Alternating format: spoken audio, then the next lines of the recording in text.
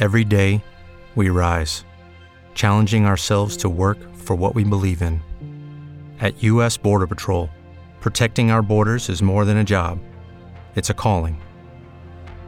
Agents answer the call, working together to keep our country and communities safe. If you're ready for a new mission, join U.S. Border Patrol and go beyond. Learn more at cbp.gov/careers. My love for you is immeasurable. My respect for you immense. Good morning, everyone. This is Michelle Hughes from Ageless and Timeless. Today, I want to give a little bit of information about our sponsor before we start our podcast. I think I've told you, you've seen many of my podcasts in the past that feature water and wellness. I've been taking water and wellness products for at least 5 years now, and I can tell you firsthand that they are the best products on the market. So please look at their website, and you can contact Stacy at 877-296-6880. The most efficacious products I've used, just to give you a little bit of a heads up, are both water and wellness products, the Quinton and the H2O, and you can put the H2O tablet in your water so it gives you an extra minerals.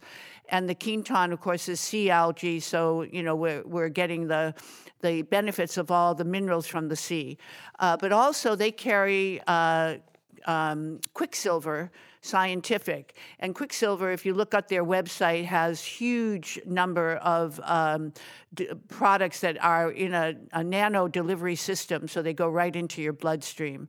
So on Quicksilver, I use their liquid glutathione, which of course glutathione is the master wellness for the liver, and you can use that under the tongue, sublingual. I also use their NAD product, which we'll talk about today because our guest today is a specialist and an expert in pain management. So with that introduction, I'd like to introduce you to our guest today. His name is Dr. Michael Hebron, and he is the pain management expert in the Bay Area, but you can talk to him on any remote network first, if you need to, if you're not local to San Francisco. So, Michael, good morning. I hope you're doing well today, and I'd just like to say a couple of words about you before we let you launch into your description of who you are and what you do. So Dr. Michael and I met through a mutual friend, and immediately I knew that this was somebody I needed to continue to be close to, and not because of pain, but more because of the human connection. And when you have chemistry with somebody, that's a precious gift, and that you want to keep that person very, very close to you as a friend. So that's where Michael and I, in the last month or so, became acquainted. Of course, my feeling about pain is that, and I did look at the statistics of who has pain in the United States, and the CDC says 50 million, but I understand from reading Tony Robbins' book called Life Force, the new book he just put out, that it's actually 20%. Michael says it's still an unknown number, but let's say at least 60 million people have chronic pain. That's chronic pain. Then there's a lot of pain that's unreported. So let's just talk about this as something that's almost universal. I don't know many people that haven't had pain at some point in their lives. So this is a very important, compelling subject for us today, and Michael's going to give us some help in how to deal with that. So with that introduction, Michael, please take over and tell us, how did you get to where you are today in the pain management world? Well, great. Thank you for the introduction. And first of all, thank you for having me on. You're so welcome, Michael. It's an honor to be here, and I was just waiting all night long to get here. I hope you got sleep. Yeah, I did. Thank you. Okay, well, thank you. So the interesting topic here about pain takes me back to my earlier beginnings. And to that extent, as a childhood athlete, I was very physical, and I experienced a career-ending injury to my knee when it snapped the ligament in my knee playing high school football. And since the time I was 17, I've dealt with pain. And that had inspired me to figure out ways to not only get rid of the pain, but to live with it so I can get back to playing sports. Well, I met an orthopedic surgeon who, at the time, said he wouldn't operate on me. It was Dr. Michael Charles. And he inspired me to help other people who were injured. So I developed a passion, and it woke up this calling to help people in pain. By the way, I never went back to playing football, and I discovered a career in medicine. And to that extent, I'm just giving back in that way. That's beautiful, Michael. So I know you went to Creighton University for your medical degree, correct? Or you actually got your biological. You were interesting psychology, which I think is really a very important part of your background, because so much of what you're doing when you meet people has a psychological, and we'll get into that in a bit, but has a psychological component. So, but you had a double major, right? Psychology and biology. Yes. At Creighton, and then you went on to Stanford and did your residency at Stanford. So when you first got in, you've been in practice for 22 years. So when you first got into practice, how were you different than what you are today, 22 years later? Well, 22 years later, I've learned to listen more effectively. At first, I was so concentrated on the science that I've learned through my training at Stanford. Over the years, my ear became more fine-tuned to listen to people and to understand that pain has a personal character to it. And with that understanding, I was able to apply my science individually to people who were suffering pain in very different ways. Well, so let's do a hypothetical, okay? So if I'm your patient and I come into your office and I tell you, my symptoms, what is your protocol? How would you handle me? Well, the protocol comes through the screening process. First of all, understanding who these people are, who you are as an individual before your injury or your condition, and to see the impact and understand your impact of the injury and how it has affected your life day to day. This helps me to understand your goals and therefore set appropriate expectations to be able to live a more fulfilling life. So it's listening to who the person is, who they were before the injury, and coming up with a realistic approach to maximizing their ability to function. That's why I mentioned the psychology part, because it seems to me we're talking about the brain and the body connection. And so the brain meaning the mental attitude and the ability to find solutions. So it seems to me that when you're dealing with pain, the more advanced approach that you're discussing is to look beyond the symptoms to the cause. And this is really where medicine should be today, but unfortunately we fall short of that with most of the allopathic approaches that just treat symptoms and give you a drug. But let's not get into that. But if you could just say, how do you penetrate a person's emotional posture when they enter your office? Because they're obviously pain is debilitating. And it does make people have a very different attitude and mental attitude. So how do you penetrate that and get to the point where you can really help somebody, because you now have the brain and the body in sync in order to move forward to find the solutions? Well, that's a great question. The first thing you have to do, listen, because when you listen to people, you legitimize their complaint. And when everyone talks, we want to be listened to. Mm-hmm. And when you listen to people, you've already begun to start the process of healing, because now you've accepted them as legitimate. Mm-hmm. Most people who come to doctors and having pain, the theory is that it's all in your head. Well, a lot of it is, and most of it is, and therefore it's legitimate because you can't separate your head from the rest of your body, right? So listening. And then when I listen to them, I'm able to engage the connection and be able to figure out who they are and what their expectations are, and more importantly, how the pain has affected their life in a way that It's brought them to my office. So it's the initial connection that allows the healing process to come, first by listening. So in that listening, what kinds of questions do you ask people to better understand how to deal with the suggestions and obviously the solutions for cure? Well, first, we always want to know from the patient their understanding of how, if they can articulate it or make it clear, how did everything start for them? Because our introduction here was like, how did you get here, Dr. Hebard or Michael? How did you get here? Everyone has a story, and people want to tell their story. And when they feel someone is listening to their story, you have a very captive audience. And then you get buy-in from them.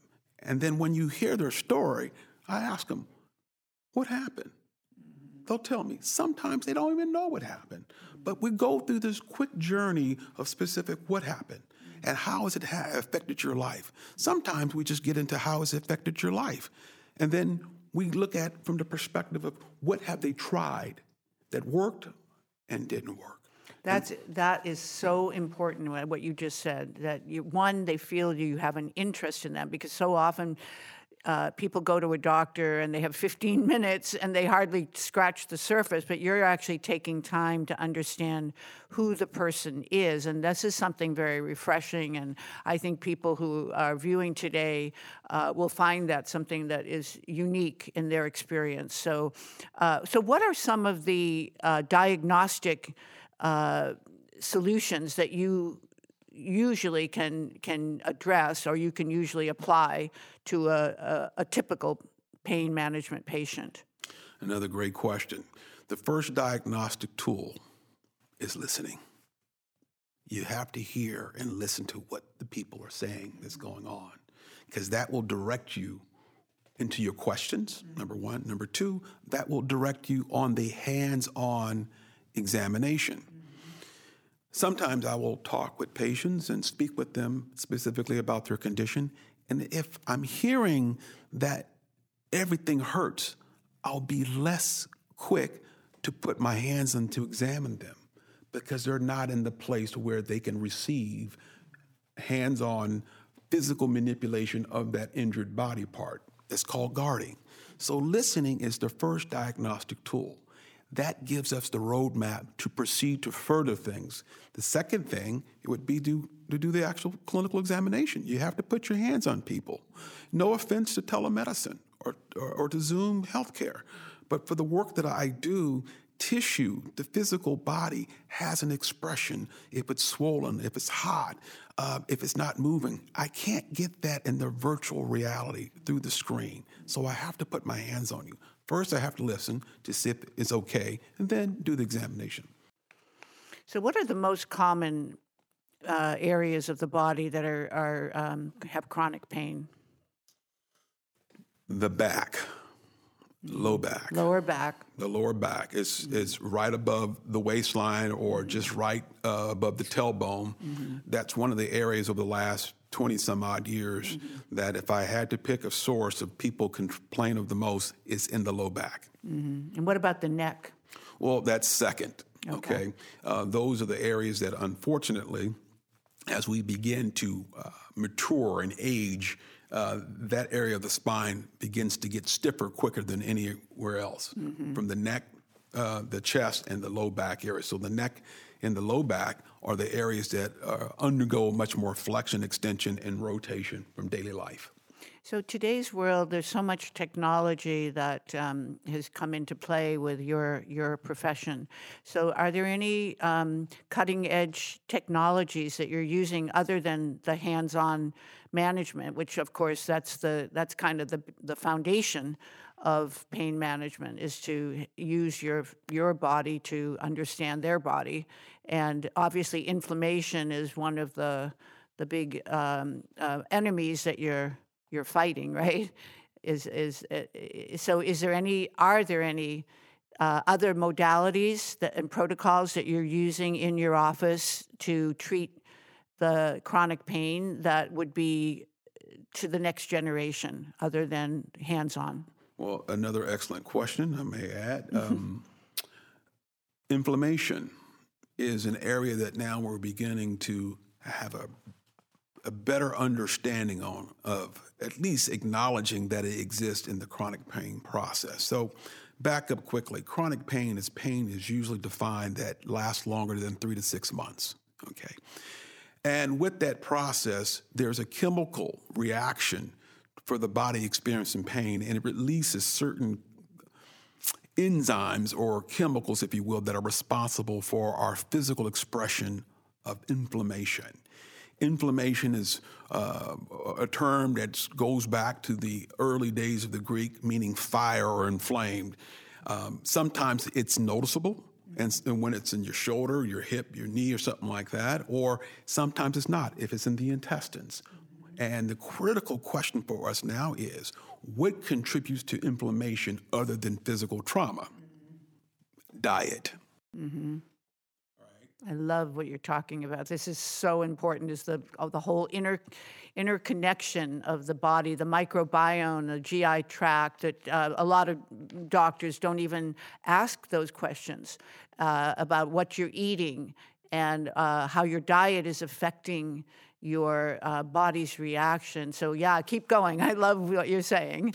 So again, we get back into the initial assessment of the patient's condition. You have to listen to what they've been going through. Oftentimes, they may be able to tell you a story of how it happened, and sometimes not. If they can't tell you a story about how it happens, then you begin to ask questions about diet. Processed fast foods are higher in sugars and salts, which are inflammatory. There you go. Mm-hmm. There you go. Right. Sorry to. No, that was a we're finishing each other's sentences. They're easy to do when you have good friendship. Absolutely. And the critical issue is oftentimes we can solve a lot of our own problems because they're self-inflicted by our dietary choices. Diet is an unfortunate burden to our existence. If we go through these fast food restaurants or eating things that are quick, salty, and just tasty, what we call tasty, because our physiological makeup to taste things that are good are salty, sweet, fried, and crunchy. For some people that may say no, but for me it says yes. I love French fries. Mm-hmm. But it's not the best thing for us. And anything that creates inflammation in the body, oh my God, it produces inflammation to the point where it adds to the chronic pain. And if the chronic pain wasn't there, it creates an environment for it to exist. Yeah, so the acronym is SAD, right? The Standard American Diet, which is, typically for too many processed foods, too much salt, too much sugar, and all of these things cause inflammation. And so is your goal to try to help people to get a better nutrition program? And, what's your success rate in doing something like that where you're changing habits? Sometimes older people the harder it is to change their lifestyle and their habits. So how do you address that? Well, I address that specifically is give yourself 30 days. 30 days to cut back on what you were doing. If you were drinking 5 sodas a day, cut back to 3 sodas a day. It's not an all or none fix right away. You have to ease them into a lifestyle change. It's a lifestyle change, which ultimately is a life of change. And when you do a life of change and you've been living somewhere for 30 to 40 years one way, and you wake up one morning and says, I'm going to live another way, it doesn't work that way. So I ease them into a protocol of reduction. And based on a 30-day reduction, then they manifest results that they find motivating enough to keep going. So in the meantime, along with that, which, by the way, I think is an incredibly important approach, because you're not asking people to just go cold turkey when they have these habits. So you're asking them to just modify to begin with. And then once they start seeing success or feel less pain, guess what? It's going to be a lot easier to apply the rest of the program to go to the other end of the spectrum to basically create a new diet. And we talked about inflammation, but we really didn't get to detoxification, which most people running around today are toxic, and toxic is an inevitable part of living in the modern world. So not only our diet, but our environment. And by the way, our food is grown in soil that is not been replenished with all the nutrients that our great-grandparents had. So, in fact, the soil has been devoid, and it's then, the water we drink is also can be toxic based on people who don't understand that they should drink purified water and not drink water out of the tap because it's full of other dangerous chemicals. So that's a whole other area. But I'm just saying for you, you have to take baby steps, it seems, with your patients. Otherwise, they would just quit because most people are not willing to just go cold turkey. So I think what you're saying, Dr. Michael, is that is a very important approach, is to just start with baby steps and then see if people will become compliant because they feel success. So what about pharmaceutical drugs? How do you deal with the opioid? Let's just talk opioids for a moment. Fentanyl and Oxycontin. And, these are drugs that are being prescribed like candy.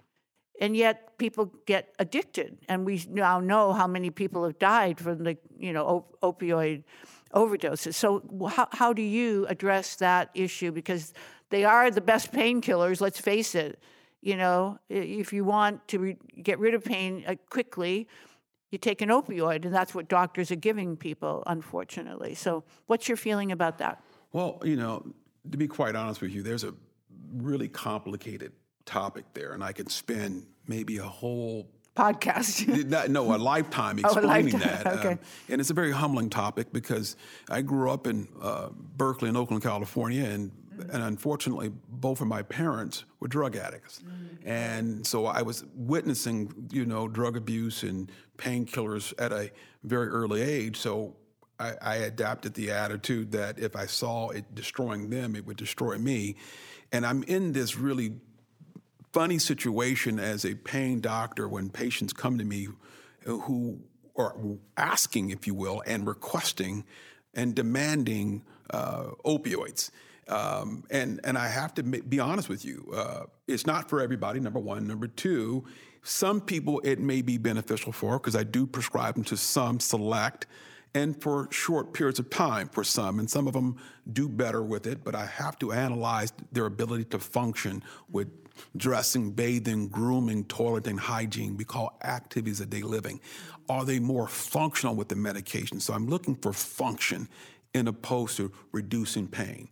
And the myth about opioids, they're not painkillers. They just make you not care about the pain. Right. It tricks the brain and says, who cares about the pain? It's there, but so what?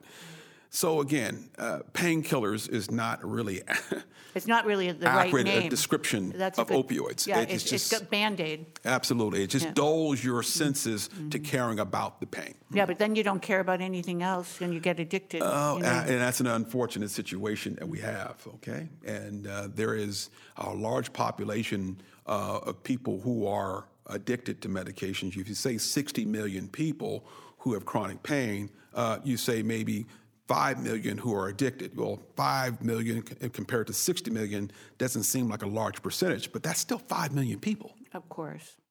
Yeah. That's more than have died of COVID in the U.S., right? Yes. So there's an example. I mean, if 1 million have died of COVID and 5 million have died of opioid overdose or have become addicted to it, they're still becoming calamities or crises in the population because they have a real problem that goes beyond the pain. Yeah. So what is the let's talk about the technology that I mentioned earlier in the discussion. What are some of the cutting edge technologies that you're using today that you wouldn't have had, let's say, 22 years ago? So because we now have stem cells, we now have telomeres, we now have DNA management, we now have PEMF. We just go through some of the cutting edge approaches that you can take with patients that are more receptive to that, to using that as opposed to oxycodone, the traditional pharmaceutical approach? Well, that's, again, you've been coming with really solid questions here. Thank you.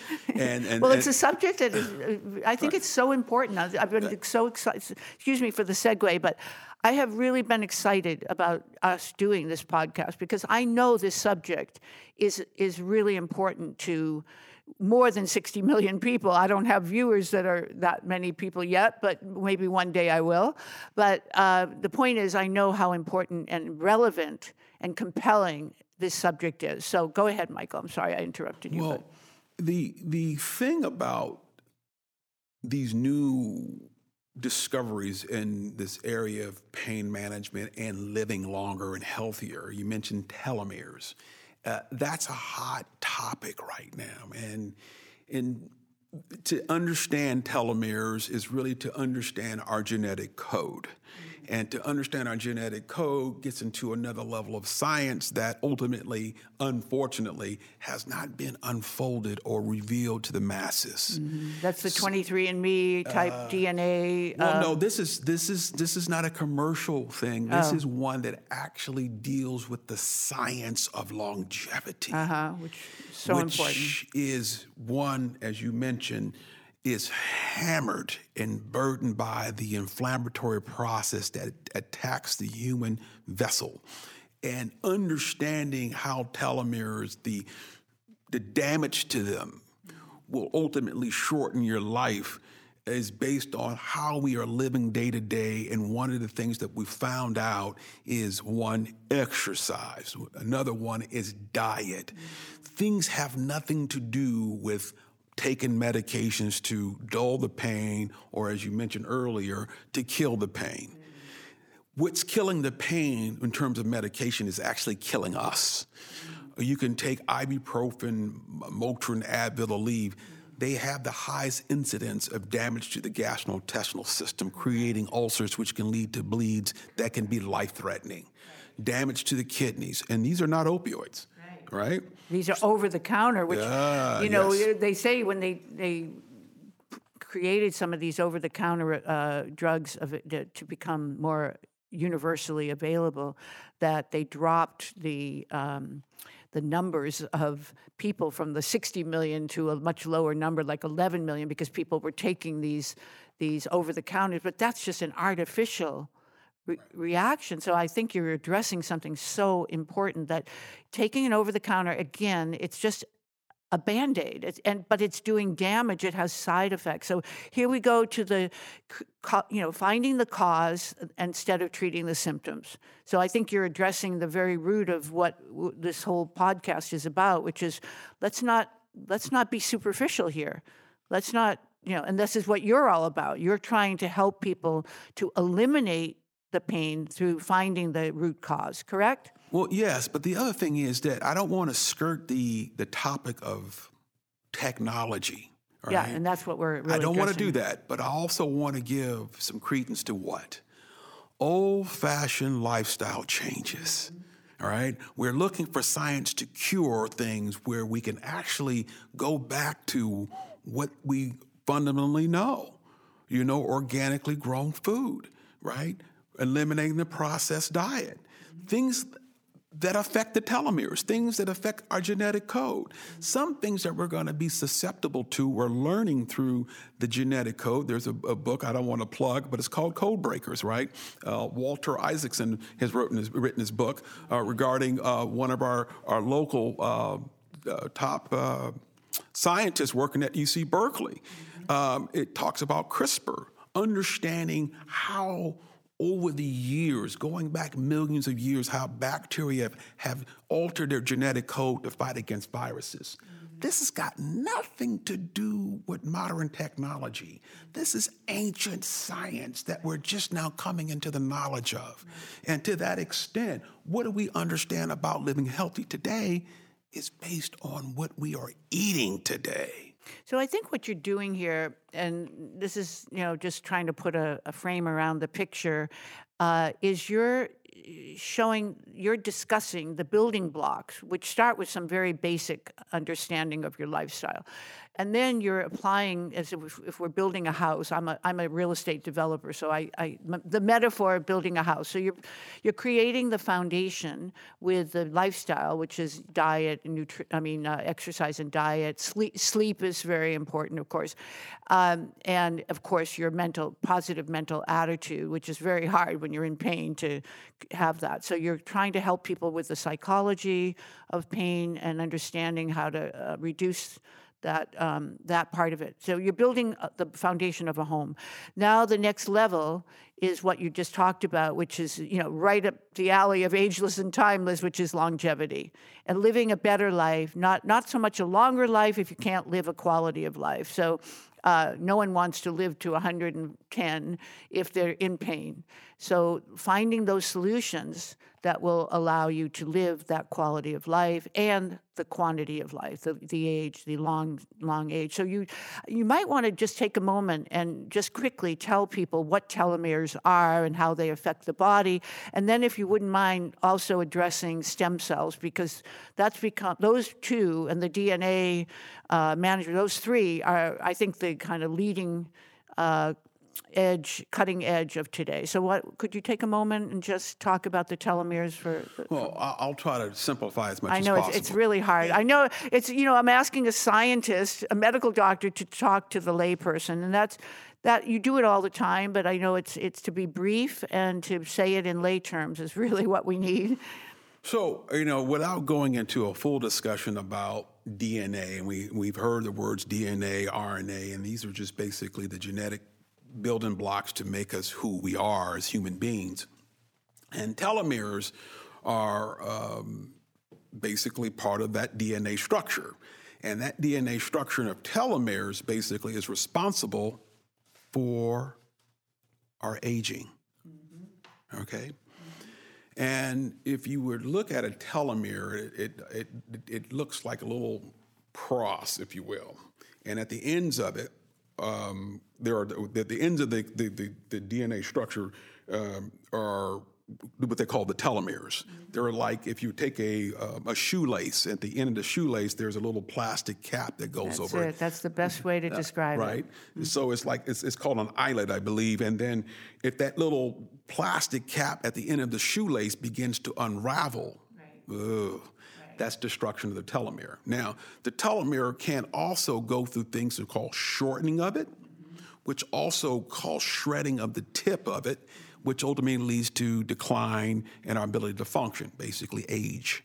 And there's medication that people are sampling what they attribute it to repairing the telomere. Like metformin? Oh, goodness, you went there, didn't you? You just went there. I'm sorry, I know I should have, a hot subject, but yeah, we won't get into metformin right now because we're not dealing with that, and we don't want to be advocates or denigrating something. But it is what most people are using for telomere lengthening, correct? Yes, but the problem is that we don't conclusively know that, okay? Because again, when we do these studies, there's a timeline. The timeline, we say 5 years, and whether or not something that we study is actually medically conclusive. Or we say it's still in the stages of discovery.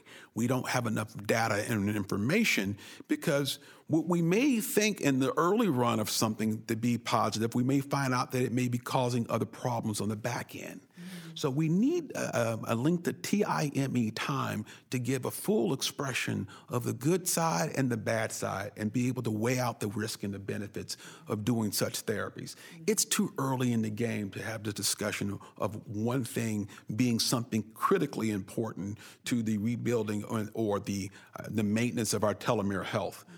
Right now, I keep hammering the thing about diet and exercise, that aspect of healthy living, walking back into the lifestyle changes. It's not an pill. It's not and just wishing it away. It takes effort to live healthy. Mm-hmm. And most people, unfortunately, don't want to do that. But if they see and actualize the benefits of living healthy by healthy diet choices, exercise, all these things will become positive results. And hopefully that becomes motivating. And so what about stem cells? Stem cells is a real hot topic. Again, you're hitting all these hot topics. One of the things that we did with stem cells is regeneration of cartilage for arthritic knees. That got to be a little tricky because early on there was discussion about stem cells and using human parts to help regenerate, if you will, or help grow back. I'm trying to be as less scientific as possible to this audience here, understanding that this is a very complex subject, and I don't want to bury people in science because that was a way of hiding from the truth, or the truth is that we don't have all the information. And there's a lot of ignorance. The more we know, the more we find out we don't know. And I don't want to confabulate the story by putting things into the mix that don't belong.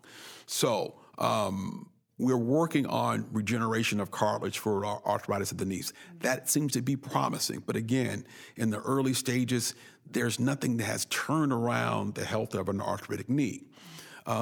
Conditions such as Parkinson's disease, using fetal tissue to help regrow certain areas of the brain that are responsible for people who are being diagnosed with Parkinson's. Parkinson's is a movement disorder that causes people to have this stiff movement of their body because certain chemicals in the brain are no longer being produced, which causes what? People to not move well.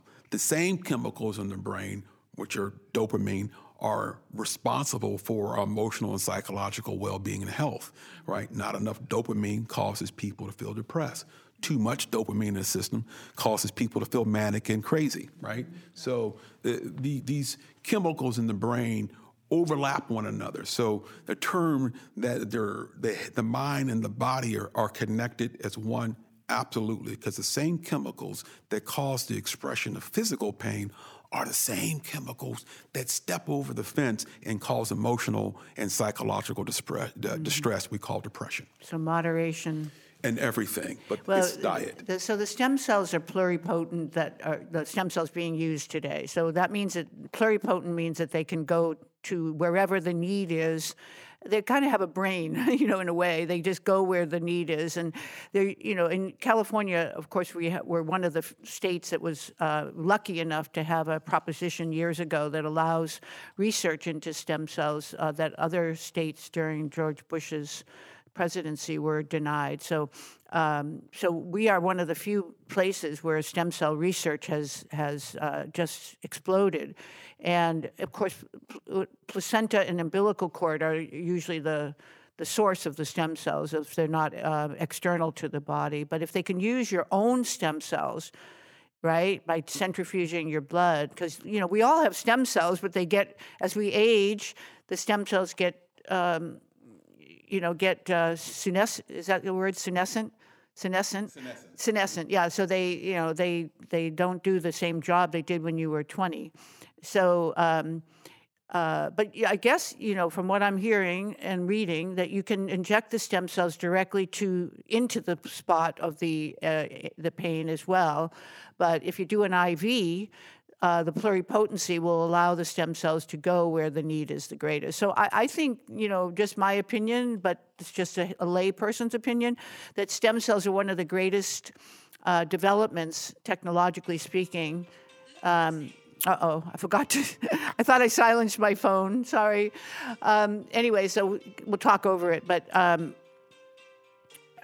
so that's one subject, stem cells. How do you feel about PEMF, about pulsed electronic, to heal pain management, to deal with pain management? Well, again, we got to get back to the whole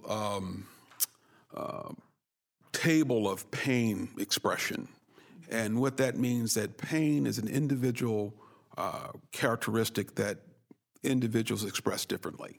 And pain has different causes. And we talk about trying to find the cause of pain.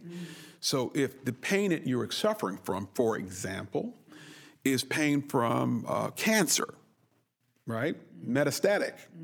When a cancer is found in one location and it spreads to all other areas of the body, the last thing I want to do is apply some electricity to that. That's really important. I'm so happy that you're saying that. You're showing the discernment of the protocol that you have to use by knowing the specifics of a situation. So the PEMF would not work if it were a systemic. But if it were a pain from an accident or a crisis that occurred, it could be used, correct? Because basically it's bringing, I think one thing that our viewers should know is circulation as we age is one of the more challenging of, and correct me if I'm wrong about this, Michael, but it just seems like that is, like let's say for me, I had the bike accident a year and a half ago, and the circulation to my foot and ankle, which were broken, is the real challenge. The actual surgery was less of a problem than the healing of the area from having the circulation for curing the edema that occurs when you have a trauma. So in that respect, what would you say about how to apply this in a more specific protocol? Well, again, a great question. Again, I led with the example of, like you mentioned, discernment. Listening to where people are at, how do they come into this atmosphere of pain in the first place? But yours was something of a twisted, broken ankle, and there's no what we call contraindications for you using such a device, then you would be a good candidate for it. Every treatment is not for everybody, and that's why we have to listen. Now, I've had do the interview and the consultation. Yes, I've had men come to my office who've had a history of prostate cancer, and now they are complaining of back pain. So what do you think I'm thinking about? Our resurgence of metastatic disease from prostate cancer years later. So Showing up elsewhere. And I will order an X-ray and sometimes maybe even a bone scan to see whether or not there's other areas of possible cancer spread by an increase in bone activity that comes by way of the bone scan. So I have to listen, get the history, so that I can find what's an appropriate use of not only diagnostic but therapeutic tools to help people actualize recovery. Well, there's one more protocol that I do know works, and I actually own one now based on the accident that I unfortunately had, and that is hyperbaric. So can you talk for a moment about the value of hyperbaric chambers and whether or not you ever recommend that to any of your patients? So hyperbaric is when you get all this nice pure oxygen and it helps the body heal wonderfully if you are the right candidate for it. If I have a patient who has a rare blood disease and where their red blood count is high, I won't mention the diagnosis because, again, I promised myself I wouldn't get scientific. It's okay. In the realm of I think people understand red blood cells and white blood cells. In the realm of this discussion.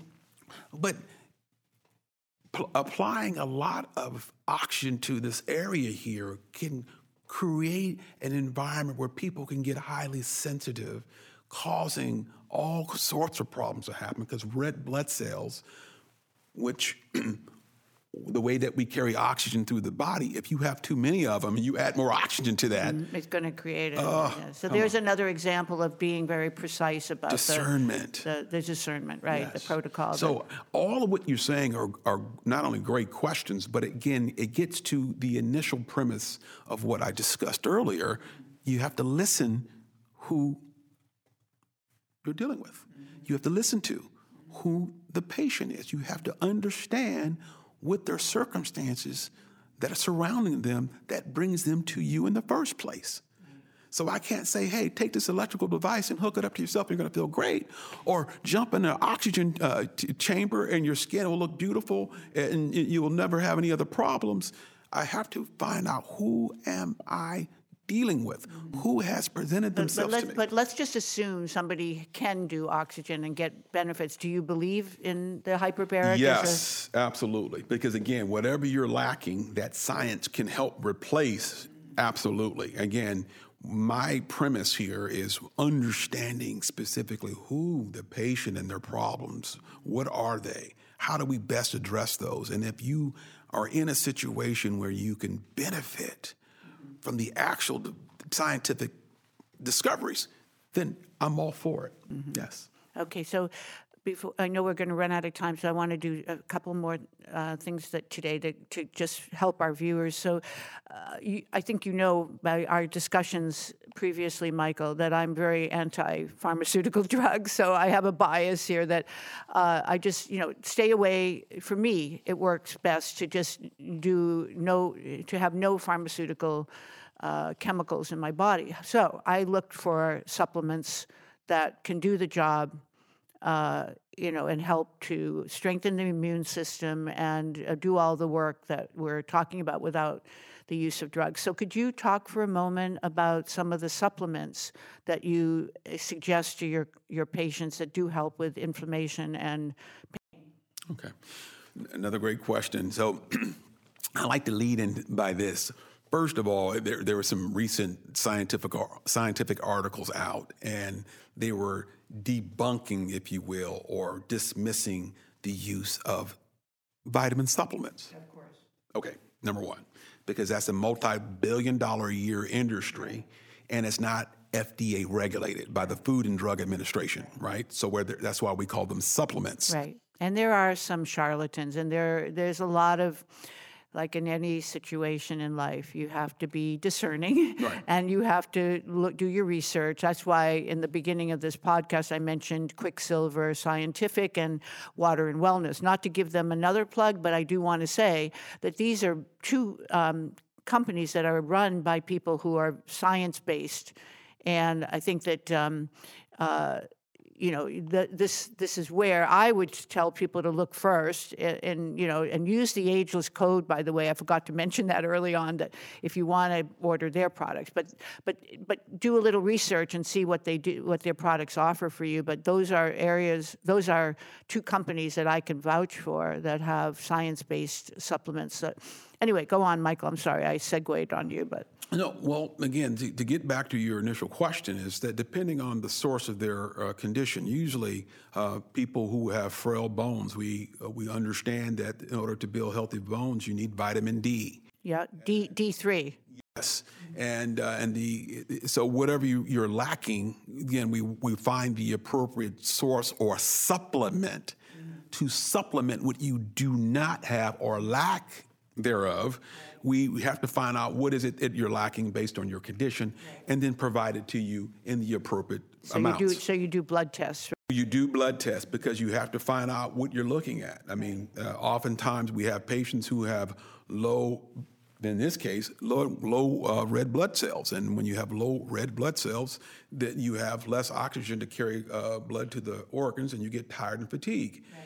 If you, what we call, are anemic with low blood cells, we have to find a way to replenish that, not just by blood transfusion, but by giving iron supplements. And a well-known fact that when you take in iron, number one, by mouth, it's not absorbed. It's not absorbed, yep. So you need to take vitamin C with it in order to absorb it. Exactly. Right? Yeah. So and also with D3, you should always take K2. They're like a 1-2 punch, and believe me, I've done a lot of research on that, because taking D3 by itself does diminish your K2 unless you supplement with that. So they are a combination that you should, if you're looking at using D3, which most people need. So they say 70% of the population is deficient in D3, and that is the backbone of your immune system, and of course your bones and structure. So, Michael, you know what? I'm so sorry, but we have run out of time. I knew this would happen because we're, able to talk forever. We found that out in the few times we've spent together off this podcast. So, but I did want to say, I know you've very generously offered our viewers, if they use the Ageless Code and they call your office and speak with your beautiful wife, Rochelle, that the first consultation after they fill out a questionnaire and to determine if they could be your patient, because you're not really accepting that many workers' comp patients anymore, but you will look at regular patients, like lay people like you and like me. But they must fill out a questionnaire, because you won't. There again is discernment. You will not take on a patient unless you think you can help. So I know your offer was to give that first consultation using the Ageless Code or mentioning my name, Michelle Hughes. That first consultation would be complimentary, and I think that is just such a generous offer, and I want our viewers to know that. So could you just tell our viewers your phone number or the best way to reach you? Well, our number is area code 510-465-3668. Again, that's area code 510-465-3668. Perfect. All right. Well, with that, we need to close today's podcast with a very grateful farewell to Michael, Dr. Michael, because he has been so informative and so helpful to us, all of us who are looking for answers. And I would say that it is important to be proactive. Don't live in pain. I have a girlfriend in Southern California and Las Vegas, and she's been in pain for years, had a couple of operations, and just still continues to have pain. And honestly, I've made it one of my priorities to find answers for her. It's lower back pain, and it's just affected her quality of life. And as a friend, I'm determined that I'm going to help her if I can with solutions. And so it's situations like that if you are in pain in any way, take it upon yourself to look for solutions. And if Dr. Michael can be one of those people that could help you, all the better. That's why he's on my podcast, to just expose you to someone who I believe has a lot of experience and valuable knowledge for all of us. So with that, I will say goodbye and wish everyone a beautiful day. And this is Michelle Hughes signing off for Ageless and Timeless. Have a beautiful day. Bye-bye.